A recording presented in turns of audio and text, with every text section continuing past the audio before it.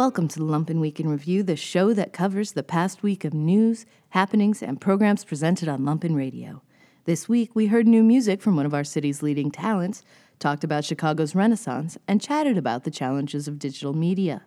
All this, plus Size Matters, Are We Cool Yet?, and the Trump Diaries, all only on the Lumpin' Week in Review for April 26, 2019.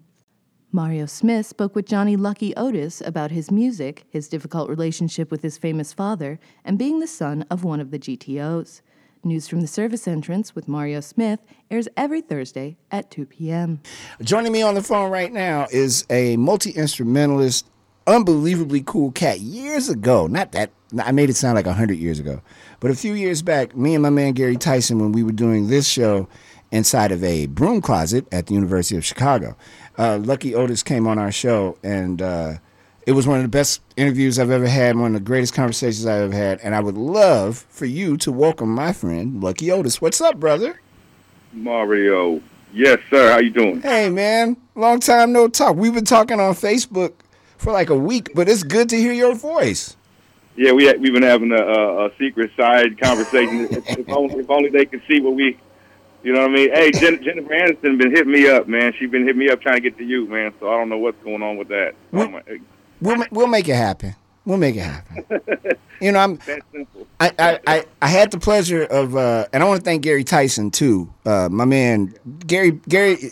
I won't even start because I'm a Cancer and I won't stop. But that's my brother. I truly appreciate that he made this connection happen.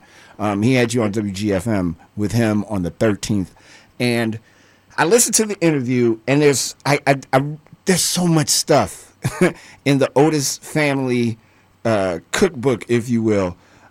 First, how have you been? Excellent. It's funny that you said that. Grandpa actually, Johnny wrote a cookbook called Red Beans and Rice and Everything Nice or something. And I have a recipe in that thing. It's pretty funny. Of course he wrote a cookbook. He did everything. Yeah. I'm excellent. You know, it's been, like I said, a few years, but we've been catching up with each other here and there. I've been seeing you, you know, wilding out, and I've been busy, as you can see, been doing a lot of things, but I'm still working on my record. You know, let's just cut to the chase. I'm still working on it. I announced it about time we talked, you know, maybe years ago, a little more than that, and I said, you know what, you know, maybe 6 or 7 years ago now, it's going to be perfect timing, you know, as they say. It's going to be, you know, because, I mean, people probably put out maybe 700 or 700 whack albums, you know, since then, you know what I mean? So I want to put out one really, you know, oh, you remember that one? Yeah. I don't want people to go, oh, you remember that Lucky Otis one? Which one? You know, it's like, oh, boom, you know, I got this thing that I'm sitting on. So concept album after concept album, I've been stacking up in my brain, and it's bulging out. See, Prince was smart. Sugar Otis was smart. They put cassettes in the wall, stack. I used to do that too. But, you know, moving around and stuff like that, you know, I've been living the life. So I've just been, you know, all my archives are everywhere. Like, you can ask someone, say, hey, what's up with Lucky Otis tracks? It's like, oh, I got some right here. Right. And I worked with a lot of different people over the years, and I've tried to call them back, and they hold on to it like a little cookie, you know, that they stole out of the jar and ran off with it because it's, you know, it's got some magic to it. Right. You know, so that's where I'm at now, consolidating, becoming more business-like, if you will, which is totally the opposite of what I've always been. But I've always been around it. You know, my grandfather took care of everything. My grandmother took care of everything. So it was a matter of, okay, now they're gone. You know, my grandfather in 2012 and my grandmother in 2016. So just me on my own, me doing my thing, and away from the family, I cut ties. You know, that's going to be in the book. That's what I'm working on. No one really knows about the book because I don't talk about it much. I let everyone else talk about their books because I don't want to flood people with too much info because I have way too much info. It's like not even just 3 generations, maybe 4 generations, and we go into some timeless history. You know, we talking about, you know, all the you mentioned moonwalk with the you know, when you said something about moonwalking earlier. I was listening to, and it's like people always talking about Michael Jackson invented it. No, man, and they say Bill Bailey invented it in the 50s. No, man, go watch Cabin in the Sky, 1943. Had an all-black cast, Lena Horne, all that. Yeah. Bill Bailey has some house slippers on, and he does about 3 steps. So, and I bet you guess what? People had feet before then. They probably did that years and eons and centuries and millennia before that. So, Yeah. who knows who invented it? You Yeah. know, maybe great, grandmother, grandfather, don't matter. So, we just got to understand the history of, and man, I got to tell you, your show is amazing, man. We need something like that out in California, so I'm so glad that I got the link. Yeah, man. Tell my LA people to get with it. We doing things down here on 32nd Street in Chicago. We trying to, the idea of this show or any good radio show, Gary's show, anybody's show is to particularly in the format that we're doing this is to present a different point of view from terrestrial radio and the fake talk show. Hey, what do you feel about ham and eggs? Give me a call. That's played. We're not doing that anymore. We're trying to talk to people, play good music, really have a conversation, and enjoy ourselves. Not be forced, but to share. But I want to ask you something. You said, I don't want this to be all about the great. I underline great 3 times, and I underline the like 4 times. The great Johnny Otis and the amazing Shuggie Otis and your brother Eric and your mom. And I want to keep talking to you about that, but I got to ask. You said you were estranged from your family. Yeah. Well, I'll break it down. Yeah, could you for me? It's the last will and testament, and I hope they're hearing this because what happens is in your life you're one of the kids. You're one of them. You take a picture and there's all these kids, and as you grow up, you become more you. You become stronger in your thoughts and your feelings and your actions, and that freaks people out, especially people close to you in the family. And I found that out firsthand because I think what really happened is when the godfather of rhythm and blues, the original king of rock and roll. We can go into all this discussion. It's just like Jordan and LeBron and all this crap they talk about, who's the best, who did this. They called him the king of rock and roll first. Elvis got the hound dog from Johnny Otis. I've been watching people say, oh, Johnny Otis didn't write that. It's funny that he got ripped off from it, but that's a whole other story because he was a part of a 3-man songwriting team, him, Jerry Lieber, and Mike Stoller. And they even wrote a book called Hound Dog, where in chapter 6 or 7, they discuss the session. And you and I, we can go right into it and look at it, right? And say, oh, that is where I'm a Sherlock. You mentioned Cancer. I have my Mercury in Scorpio, which means one thing: I pay very close attention to detail. I don't like to leave stones unturned. Right. So let's just get right to the thing. Mike Stoller mentions in the book that Grandpa said you had the session. That's BS right there because I'll tell you, my grandfather was not I wouldn't say a control freak or a tyrant. He was just an alpha, and he was like Moses. He's pointing, he's parting Red Seas. He's not going to let 2 young white boys, 17 years old, that he commissioned to help write the song, to head the session. What he did was he went in there and played some drums, and he said, look, when I point, you guys push the red button. So people kind of get it like twisted a bit. So now he co-wrote that, and that's a whole other story. $100 million. I would say, I would estimate $100 million. Right. That was diverted through a court case in New York. My grandfather, as soon as he heard about Elvis, he said, Elvis who? And this dude handed him a record. It said Hound Dog, Lieber and Stoller. Didn't say Johnny Otis on it. He was fuming, so he called Jimmy Tolbert, a black lawyer, prominent, like the Johnny Cochran in 1953, basically. So they took a team of lawyers, and they went to New York City, and for about a week, and the court transcripts exist somewhere. They're about $1,000 a page. I found out. It's crazy. It's like I don't know what. It's like Twilight Zone, trying to get. It's like the Mueller report. Like what? Can I just get it? Can I just check it out? It's like come on. So they make it really difficult, for you to. So what happened was he lost the case because somehow some loophole about a signature about how they were 17, and long story short, there was a whole other thing. It's going to be in the book. But Big Mama Thornton was involved. Don Roby was involved, who was actually a jealous ex-boyfriend, not only the A&R of Duke Peacock Records out of Houston. See, Grandpa plucked Big Mama going out of Houston. If you're following me, he plucked her out of a hotel when he was checking out after a gig. He said, "What's that coming out the back?" He said, "Oh, that's just Willie Mae singing," and she was scrubbing the floor in the hotel room. I mean, literally, it was like a picturesque story like that. And he said, "Hey, can I take you back to L.A.?" And that's when they started this rock and roll thing. There was already rock and roll things happening in New Orleans and East Coast. Right. Now, let's fast forward. That money, right?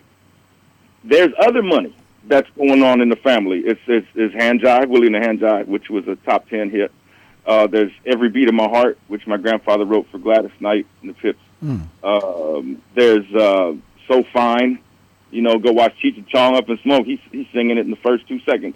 So, you know what I mean? Like it's all over the place. So every time you see that, every time you go to a store and buy Up and Smoke, that a couple pennies go to the royalties.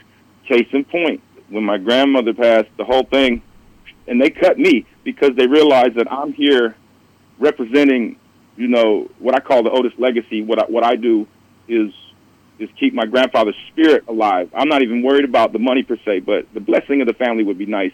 But I think what happened was they all turned on me, and that's the reality. Even my father, he's been estranged to me my whole life. He never really accepted me, and that's another thing. Well, there's a lot of shit going on with that too. So let me ask you this: when is the last time that you had a straight up face to face with Shuggie? I would say before he had his major stroke, which was about a couple of years ago, maybe a year before that. He was becoming more and more estranged. He was just he was always been out there. My mother and I talked about it. Let's just bust her while we're here. She's still in love with him. It's a Stockholm syndrome thing happening. You feel me? It's just life. That's coming from my perspective. She'll sit there and throw her hand up, all angry, and go, "You don't know what you're talking about." But in the real, she'll say, "Of course I am," because you can see it the way she outpours on her social media about him. And he said, don't even mention. He did a Birdman. He said, "Don't even mention my name to her." So it's life. It's like Family Feud. We can all smile and give the answers and win $20,000, but we're gonna fight over the car. Right.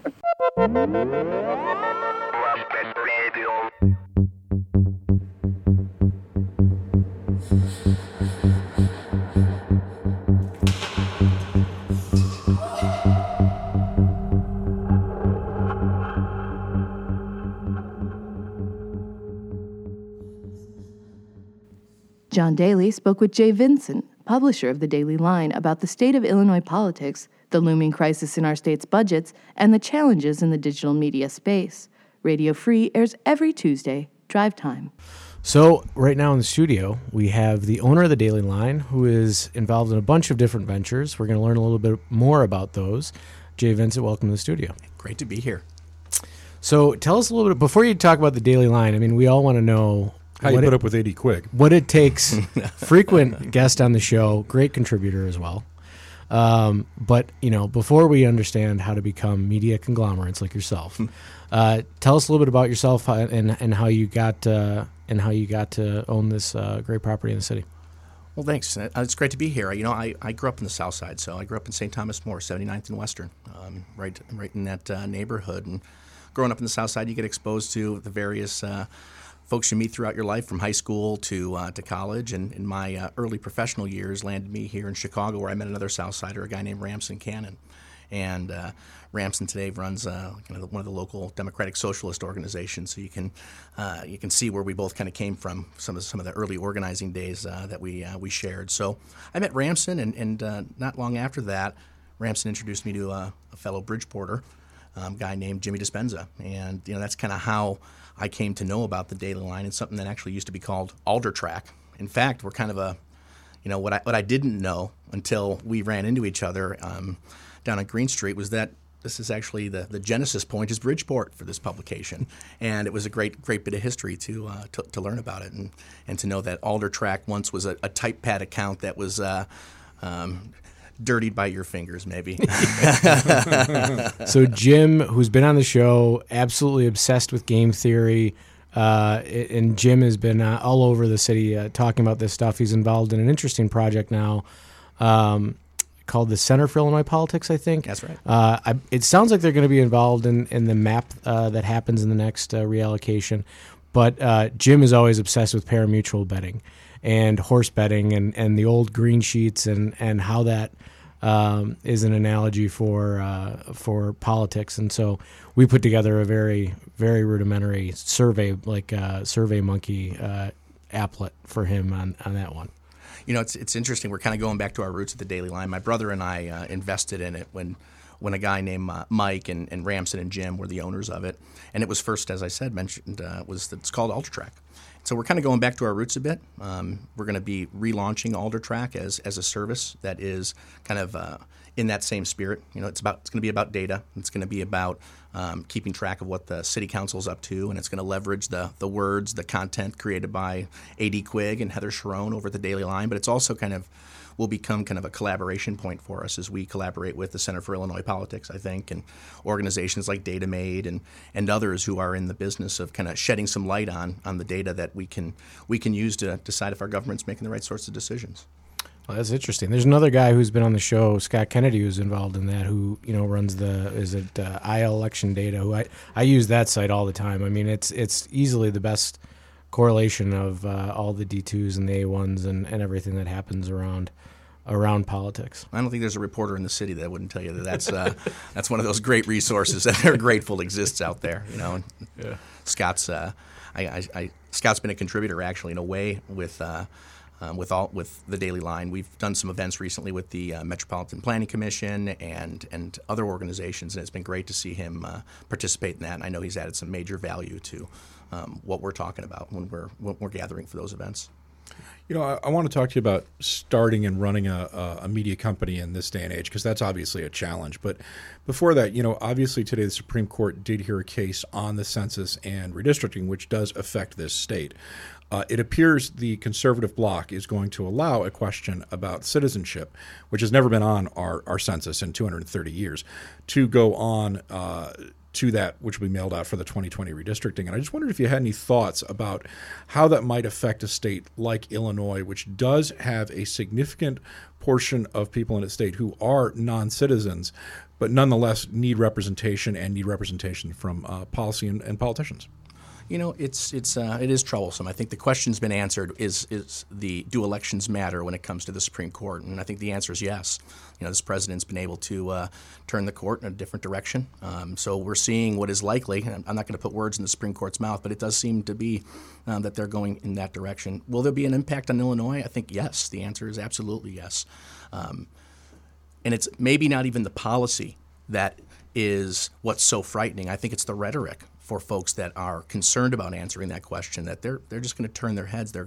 It's going to mean that we're going to see less responses in the state of Illinois, and then that's troublesome, because then you're letting the statisticians basically figure out how best to characterize who we have in this state, and the resources that we're going to get from the federal government are going to be dramatically impacted by that. Whether or not we lose a congressional seat based on population loss, unclear, but it certainly could be another census where we're losing a seat, and this could exacerbate that problem. Yeah, and I mean that to me is interesting, because Illinois, obviously, we hear a lot about Chicago losing population, but the state has shrunk, and we've of course heard a lot of stories about African Americans in this city particularly being affected by that. I'm just wondering, just to carry that on just for a second, if politicians are not getting an accurate picture of the people that they represent, doesn't that mean that they're going to be making bad policy? Isn't this a decision that unfortunately only benefits a very narrow interest group at the expense of everybody else if this question is added? No, I think you're absolutely right. I think there's a bigger problem as it relates to how do our elected officials view what their constituents think. When you see low voter turnout in the recent election, in the recent runoff rather, or you look at what our non-presidential year congressional turnout is in the local elections. I mean, our elected officials have not been getting an accurate picture of what their constituents believe, sadly, for a long time. And that's not only a problem of this census, future censuses, or the media conglomeration, et cetera, that is impacted how things get covered in this country. It's got to be, and I referenced this at the start, it's got to be pretty challenging right now to be a media company in this day and age. We've seen a huge amount of shrinkage, obviously, in newspapers. People could argue that Trump's election has been God's gift to broadcast television and in papers like the New York Times and the Washington Post. And I think that in a sober moment, they would agree with that assessment. But it's very challenging, especially when you're in the digital space, to survive without some sort of subscriber base, without some sort of pay-in, because as I think people who have followed the issue know, Google and Facebook have effectively sucked most of the air out of the advertising budget.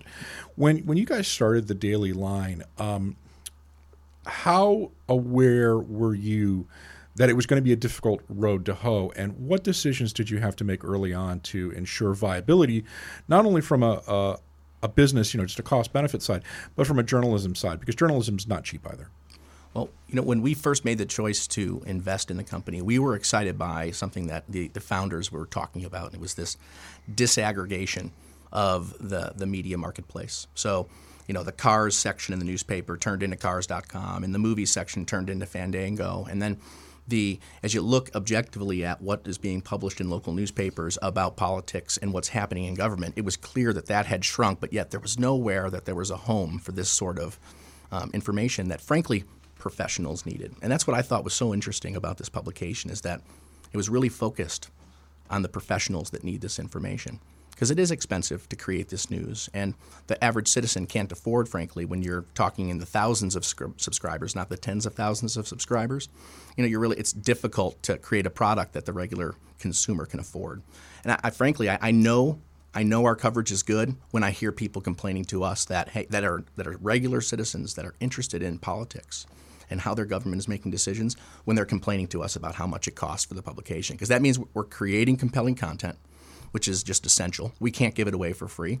So we're learning very frequently about what our subscribers or what our future subscribers are willing to pay for the product. And I think that will drive change for us in the future, and the other kinds of information that we begin to deliver to our members, also known as our subscribers. We kind of have a membership model versus a subscriber model at this point.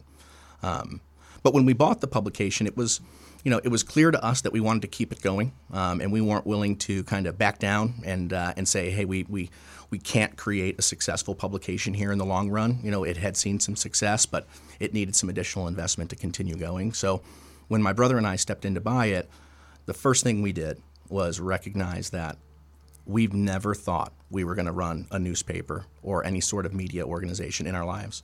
Our main business had been very much marketing, sales, promotion, public affairs sort of work for many years, and as well as campaigns. We're one of those professionals being served by this publication in the early days.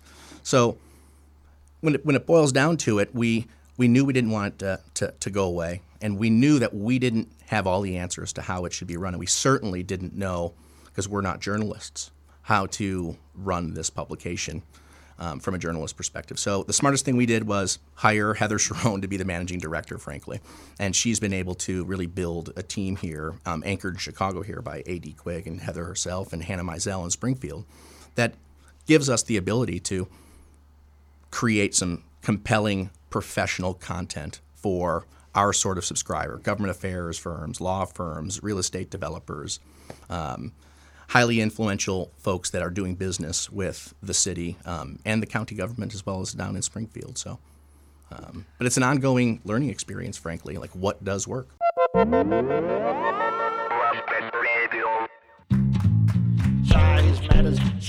matters, Smith, Kyle, Seismankowski. Watch out for the potholes. Yeah, 32nd is just brutal. How can they leave the street like this in front of a school? The city debt works. I'm pretty sure half the street has fallen into the Copro's basement at this point. Mother. I just bought that tire. Wow, that hole's huge. What the hell was that? Katie ran over a pothole. It's fine. Are you sure? I'd probably shoot that car and put it out of his misery. All right, no, it's not a Yugo. Hey, do you guys hear that? It sounds like it's coming from under your tire. Did you guys hit someone? Quick, we better torch the car now before the We're cops not burning get here. anything. Jesus. Help me push the car back. Kyle? Why is he wearing a uniform? Why is someone under the street in the first place? How is that even possible? Oh, hey, guys. Oh, those fallen street rocks really hurt my Shemp area. Jess, What are you guys doing down there? Kyle's showing me around the underside. There's tunnels running all through Bridgeport. Come on down. I'm not so good with confined spaces. Ah, yes, your deadly fun allergy. Come on, guys. Leave Old Man Trekker up there. The door's right in the back of the Copro.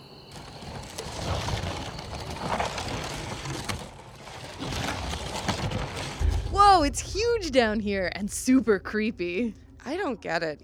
How is there all this room underneath the streets? Say, Jess, why don't you give him a history lesson? Okay, so all the streets in Bridgeport were raised in the 1850s by 14 feet due to flooding.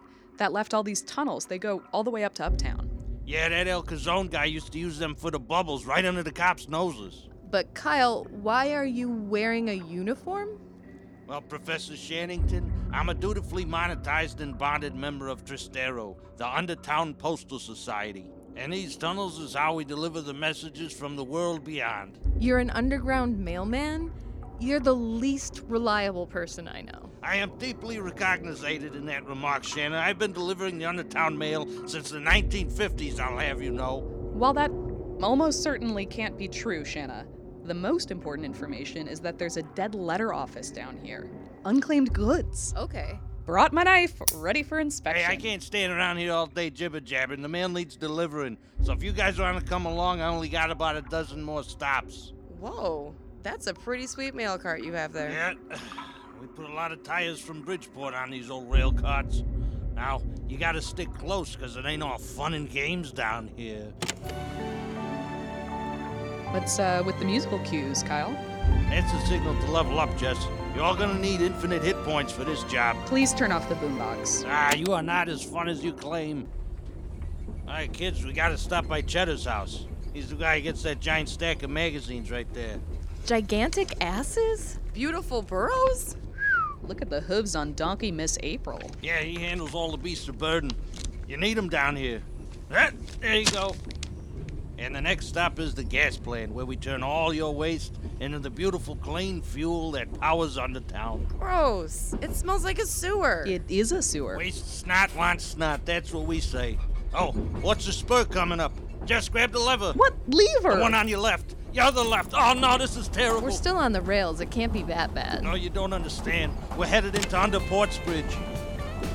Kyle, you just lost boombox privileges for a week. Submit. Is that a squid on the back of their head? Quick, Jess. Grab me my whacking shovel. They've been taken over by the flying Caphalon. That's a frying pan, you idiot. Whack 'em good, Jess. No mercy. There's an ink sac. It's everywhere. Get it in your mouth. The eggs will burrow through your stomach. I'm whacking. They just keep coming. You will bow before Cyoctorax, liege of the Bio. We're going over the falls in the Palmasano. Hang on, guys. Oh my God, that's cold. Where the heck are we? And why do I want sushi? Oh, thank heavens you made it. Physically, perhaps. I think I lost 3 or 4 sanity points. That's nothing but the life of an Undertown mailman, Jess. What do you say we get this cart back up on the rails and I'll give you rides back to the Copro? No! Okay, but you don't have to be rude about it.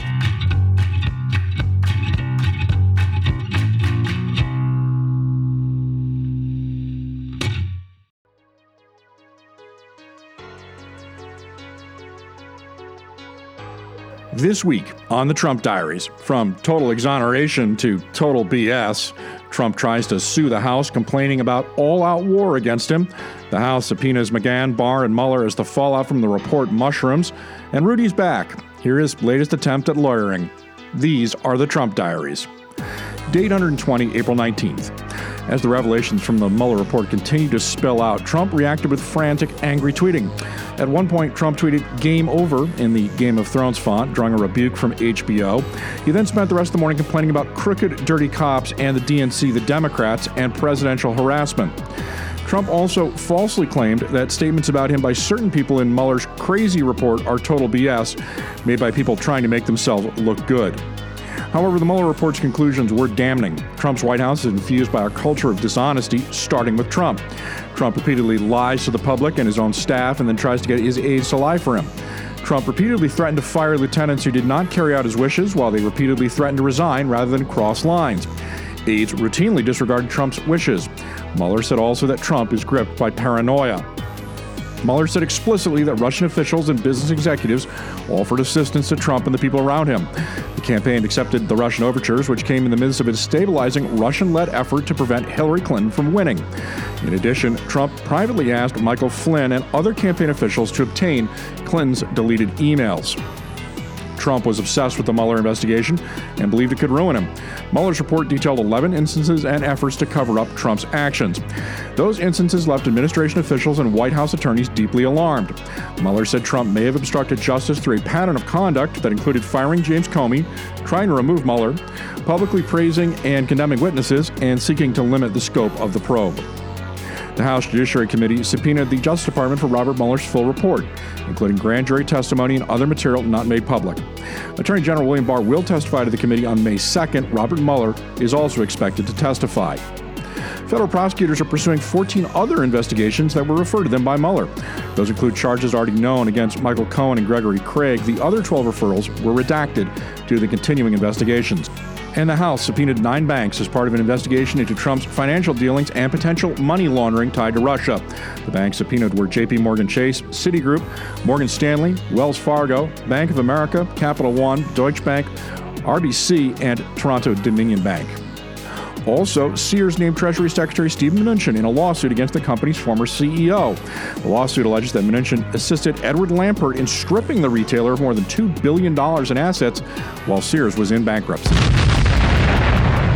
Day 821, April 20th. A far-right militia group in New Mexico detained groups of migrant families at gunpoint. The group, the United Constitutional Patriots, approached migrants with guns drawn, misrepresenting themselves by saying they were Border Patrol. The ACLU has called the group an armed fascist militia organization. Their leader, Larry Hopkins, was subsequently arrested on federal charges of being a felon in possession of firearms and ammunition. The group is also alleged to have made plans to assassinate Barack Obama and Hillary Clinton.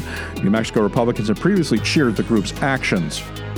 Sarah Huckabee Sanders told Mueller's investigators that she lied when she said that countless FBI agents had told her they were thankful Trump had fired James Comey.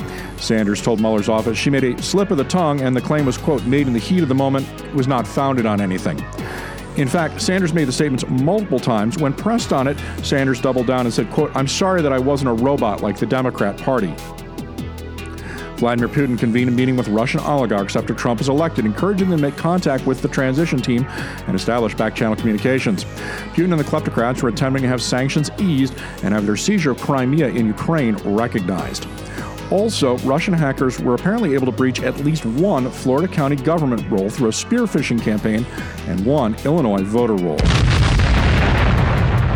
Day 822, April 21st. Alleged lawyer Rudy Giuliani reappeared on TV and claimed, quote, there's nothing wrong with taking information from Russians.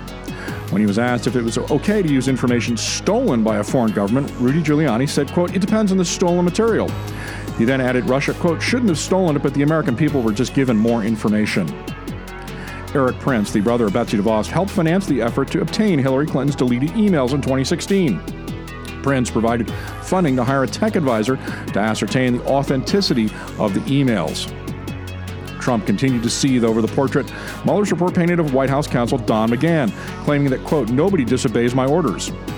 McGahn may have actually saved Trump's presidency when he refused to fire Robert Mueller. Trump also claimed that Democrats can't impeach him because only high crimes and misdemeanors can lead to impeachment and there were no crimes by me.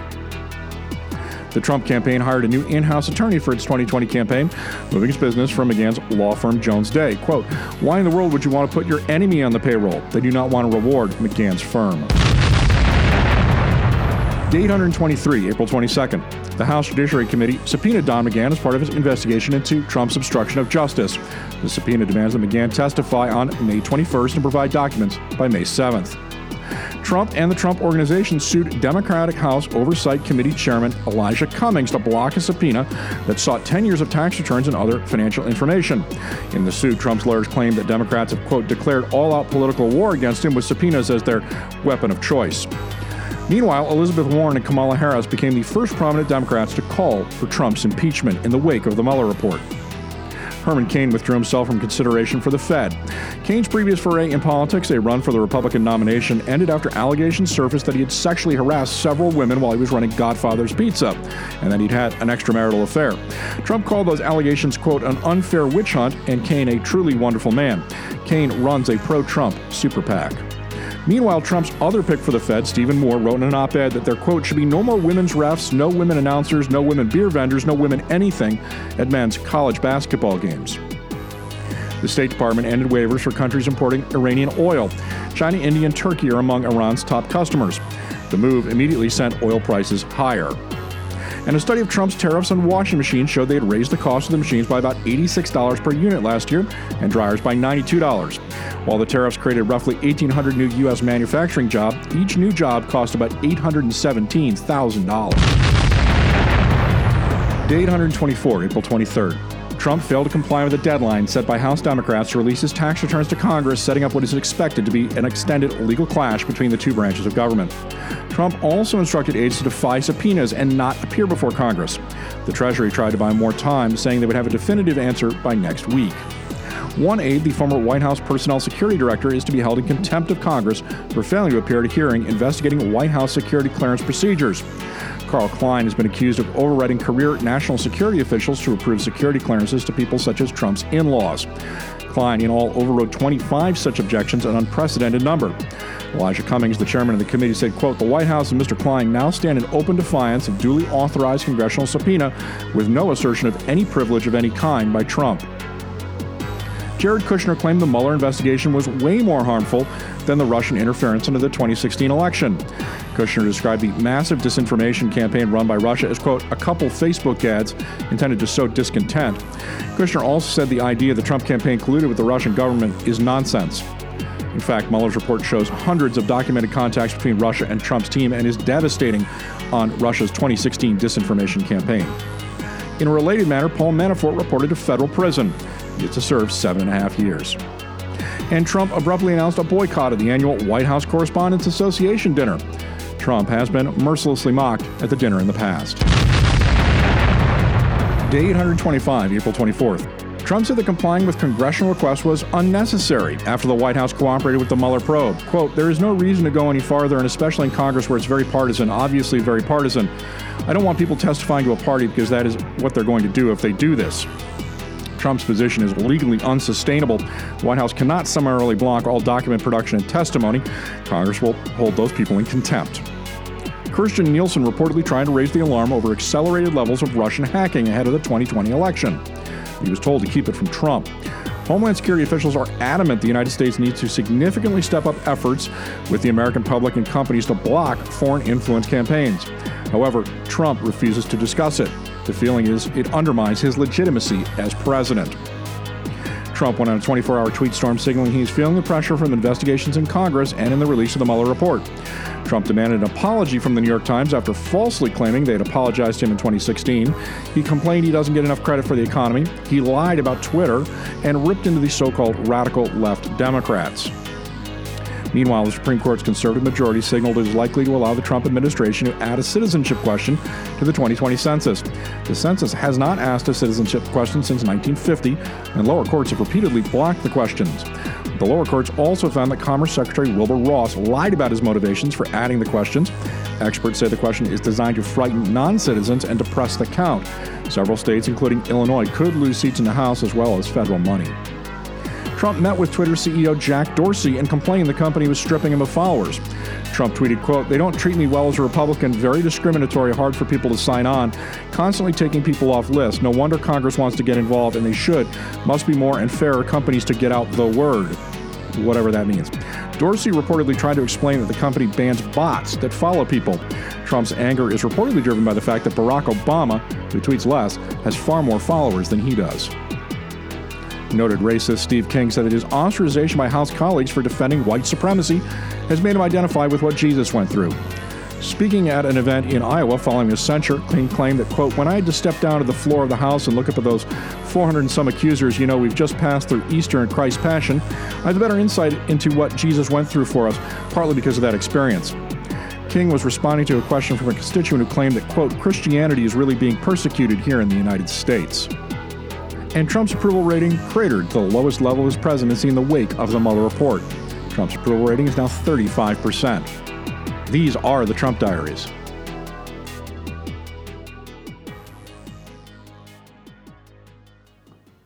I-94 spoke with critic, author, and scholar Liesl Olson about her new book, Chicago Renaissance. Olson discussed how her book ingeniously argues that women were at the center of the city's major art movements, why Chicago deserves to be the birthplace of modernism, and her contemporary criticism. I-94 airs every Sunday at 11 a.m. Give it up for Ms. Liesl Olson. For those of you that don't know, Ms. Olson is at the Newberry Library, for one. She's a scholar. She's a critic. She's been all over the place. And why don't we start off by how you first of all got interested in writing about this subject in particular, and your focus on turn of the century Chicago machinations in artwork and literature. First of all, hi everyone. Thanks for having me. Wonderful to be here in this gorgeous bookstore. The origins of Chicago Renaissance. It's a good question. I moved to Chicago about 15 years ago. I moved from New York City, where I had been doing my graduate work, and I was very excited to return to the Midwest. I grew up in Kansas City, Missouri. And I moved here to take a teaching job at the University of Chicago. And I had been trained as a scholar of 20th century literature, particularly a scholar of modernism. So I was really interested in the stylistic experiments of the 20th century. So writers like James Joyce, Virginia Woolf, Wallace Stevens, Gertrude Stein, people who were real innovators in terms of literary style. And when I moved to Chicago, just being here prompted me to think about or ask, who were the great Chicago writers who really were part of the larger modernist movement, which was a really global movement happening in places not only like Chicago, but New York and Paris, Vienna, London, really across the world. And I just didn't really know that much about what was going on here from the turn of the century through the first half of the 20th century. So I knew Carl Sandburg, certainly, but I'd actually never been taught his work in graduate school. I mean, I think he had kind of fallen out of the canon. People thought he was more of a populist poet, a narrative poet, not a real stylistic innovator. So I just hadn't really been taught his work. I knew some of the greatest hits, but I didn't know his work in depth. And so I really set out to kind of give myself an education in what I thought I should know. And I read a lot. I mean, there's some great books written about Chicago and Chicago culture. But I felt like there wasn't a book that could give me a larger sense of the network of players who were involved in really experimenting stylistically, but also who were part of a larger, broader kind of transatlantic avant-garde. And I particularly was exasperated that there were no books that paid attention to the women. So people like Harriet Monroe, who founded Poetry Magazine in 1912, and who published some of the most important poets of the 20th century, and herself was a really interesting poet and art critic. People like Margaret Anderson, of course, who had a studio right here in the Fine Arts Building. Super interesting woman who launched the Little Review, which, like Poetry Magazine, was a little magazine, but also published political editorials, art, fiction Ulysses, as well. Is that where Ulysses And of course, was? yes, you're exactly right. So she and her partner, Jane Heap, who had been a student at the School of the Art Institute and gave the Little Review a really interesting visual flair, she and Jane Heap took on Ulysses, and they published almost half of that novel here in the United States in the Little Review. It was the first place in the States, of course, where Ulysses was published. And they were put on trial for publishing obscenity, and they lost. But a very wealthy Chicago philanthropist foot their legal bills. And so they continued to publish. And, of course, she took that magazine other places. It didn't stay in Chicago for all but a few years. But she certainly was was a product of Chicago, we'll say that. So Harriet Monroe, Margaret Anderson, many, many, many other women. Fanny Butcher, the longtime literary editor of the Chicago Tribune, a wonderful librarian named Vivian Harsh, who organized a book review and lecture forum down on the South Side, which was really, really important to the intellectual and artistic community of Bronzeville. She was the librarian at Hall? She was a librarian, yeah. We still have a Vivian Harsh African-American collection at the Woodson Library. Oh, yeah, down on 95th. Exactly. The South Side Regional. Yeah, and that was such a boon to me as I wrote this book, using those archives. So Vivian Harsh when she would invite writers and thinkers and activists into her book forum, she would also ask them if she could have their papers. And so she started this collection, which is now at 95th and Halsted, which is attached to the Chicago Public Library. And it has, greatly expanded, since her time. And it's the biggest repository of materials about and by African Americans in the Midwest. Oh, are there manuscripts and letters down there? Yeah, and that kind of thing? There's some really cool stuff. Special collections. Yeah, but it's anybody can go see this stuff. So there's the manuscript of Langston Hughes's A Big Sea. There are the papers of Horace Caton, who was one of the authors, sociologists of Black Metropolis, the 1945 study of Chicago, the South Side of Chicago. There are the papers of the Chicago Defender, the people who ran and published the Chicago Defender. Arabelle Thompson, who was a longtime editor at Ebony Magazine. Zillions of collections that are really, really cool. Yeah. So back to your original question, I felt like a study about Chicago and Chicago culture that really tapped into the people who ran the bookstores, organized the salons, started the little magazines, who created the infrastructure for Chicago literary culture. That I really wanted to account for. And I think it's interesting, you make a fairly, it's not an overt point, but I felt it was a very sneaky point in the first part of the book, that many of the people that did form this infrastructure were women. They were largely uncompensated. They were largely ignored. Right. And I think you've done a really excellent job throughout the book in weaving together a lot of these tales and telling us about people that, frankly, I think many of us have forgotten about. Right. If we know these names, they're on the name of a library, perhaps, or they're referenced in a book. But many of the stories that you're telling, Monroe is a great example. I had no idea that she had written the laudatory opening poem for the Chicago World's Fair.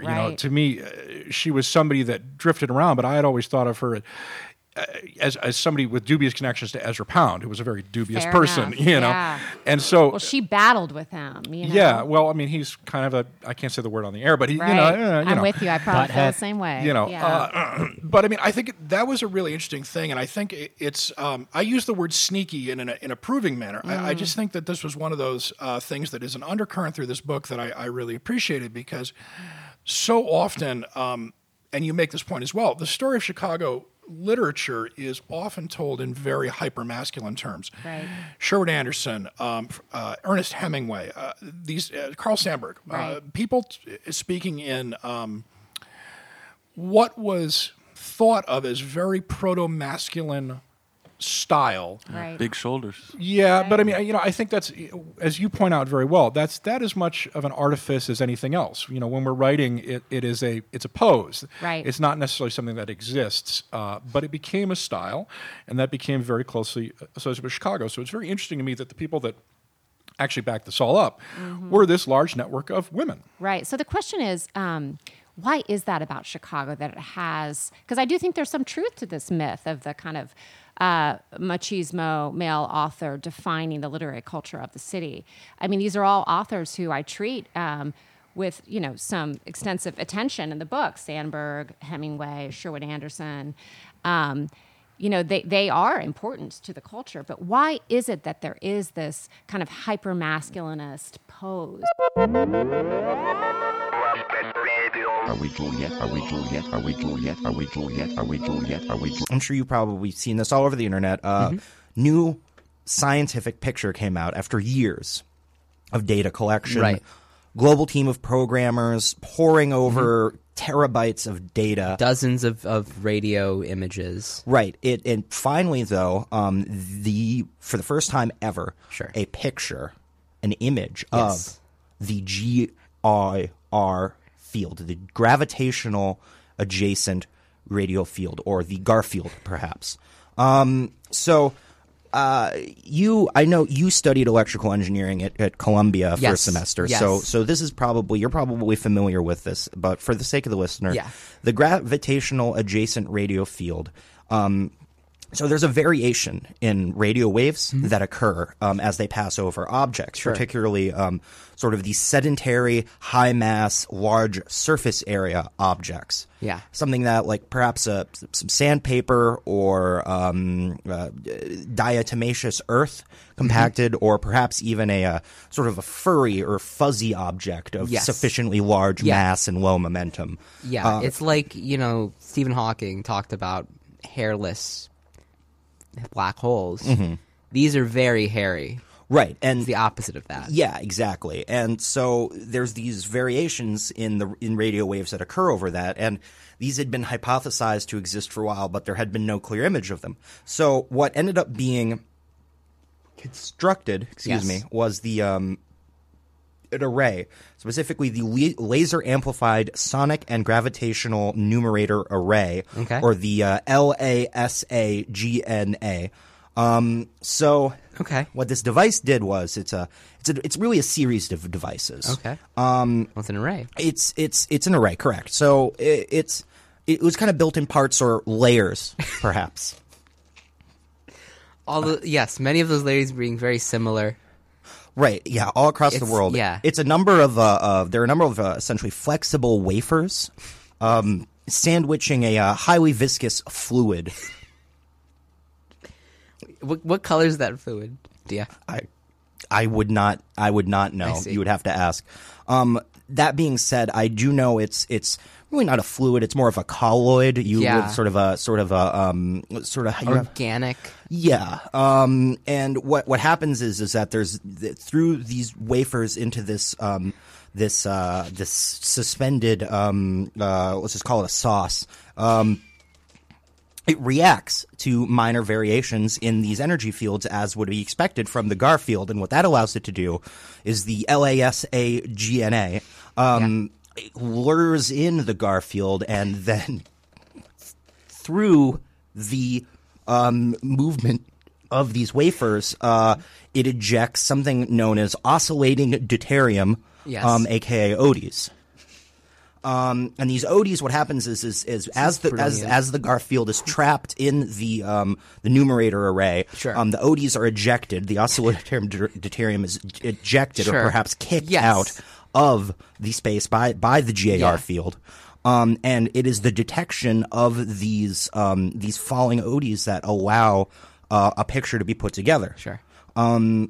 That's amazing. Right, and so you've probably seen the picture online. I've seen three pictures right next to each other. Are we Juliet? Are we Juliet? Are we Juliet? Are we Juliet? Are we Juliet? Are we Juliet? Are we Juliet? Feline also popped by to drop some new tracks from her just-released EP. Feline's new song is here exclusively on Lumpin'. This is the radio premiere of Blood Sisters.